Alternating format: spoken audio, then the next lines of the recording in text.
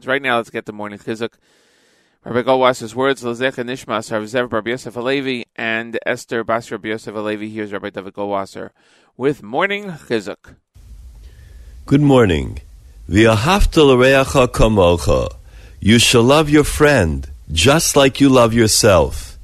It's an important axiom from the Torah. As we know, Rabbi Akiva says, your brother shall live with you. Where there is no conflict of interest, there could be responsibility to do for him exactly what you would like done for yourself. The Chassam Sofer used to give a shir in halacha that was open to the community.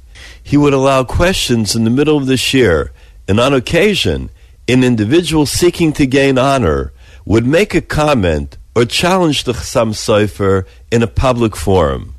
One day, while the great Goin was delivering his shir, he was interrupted by a student who was neither learned nor well versed in the topic of discussion.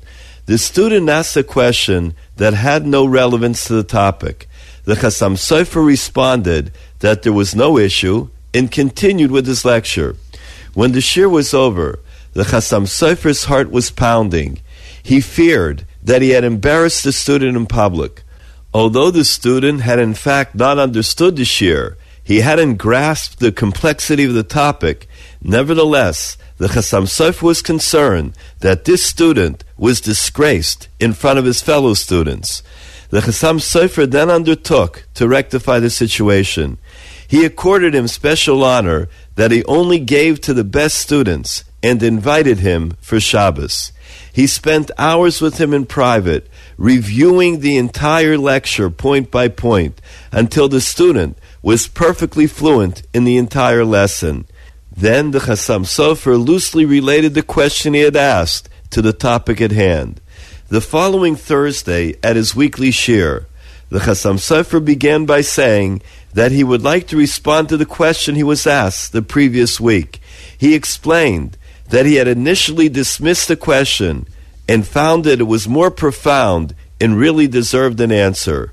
It was the Chassam Sofer that publicly asked the student for mechila and blessed him for his knowledge and insight. The student was overjoyed at the attention and was greatly encouraged. In addition, when speaking to anyone from Pressburg, the Chassam Sofer would ask the individual if he had been present at the Thursday shir when the student introduced his question. If the answer was affirmative, the Chassam Sofer would ask the individual if he came the following week when he apologized to the student. The tzaddik was afraid that perhaps someone had attended the first shir and had not heard his subsequent apology at the second shir. Such was the extent of the Chassam Sofer's consideration for the respect and honor of another individual. This has been Rabbi David Goldwasser bringing you morning chizuk. Have a nice day.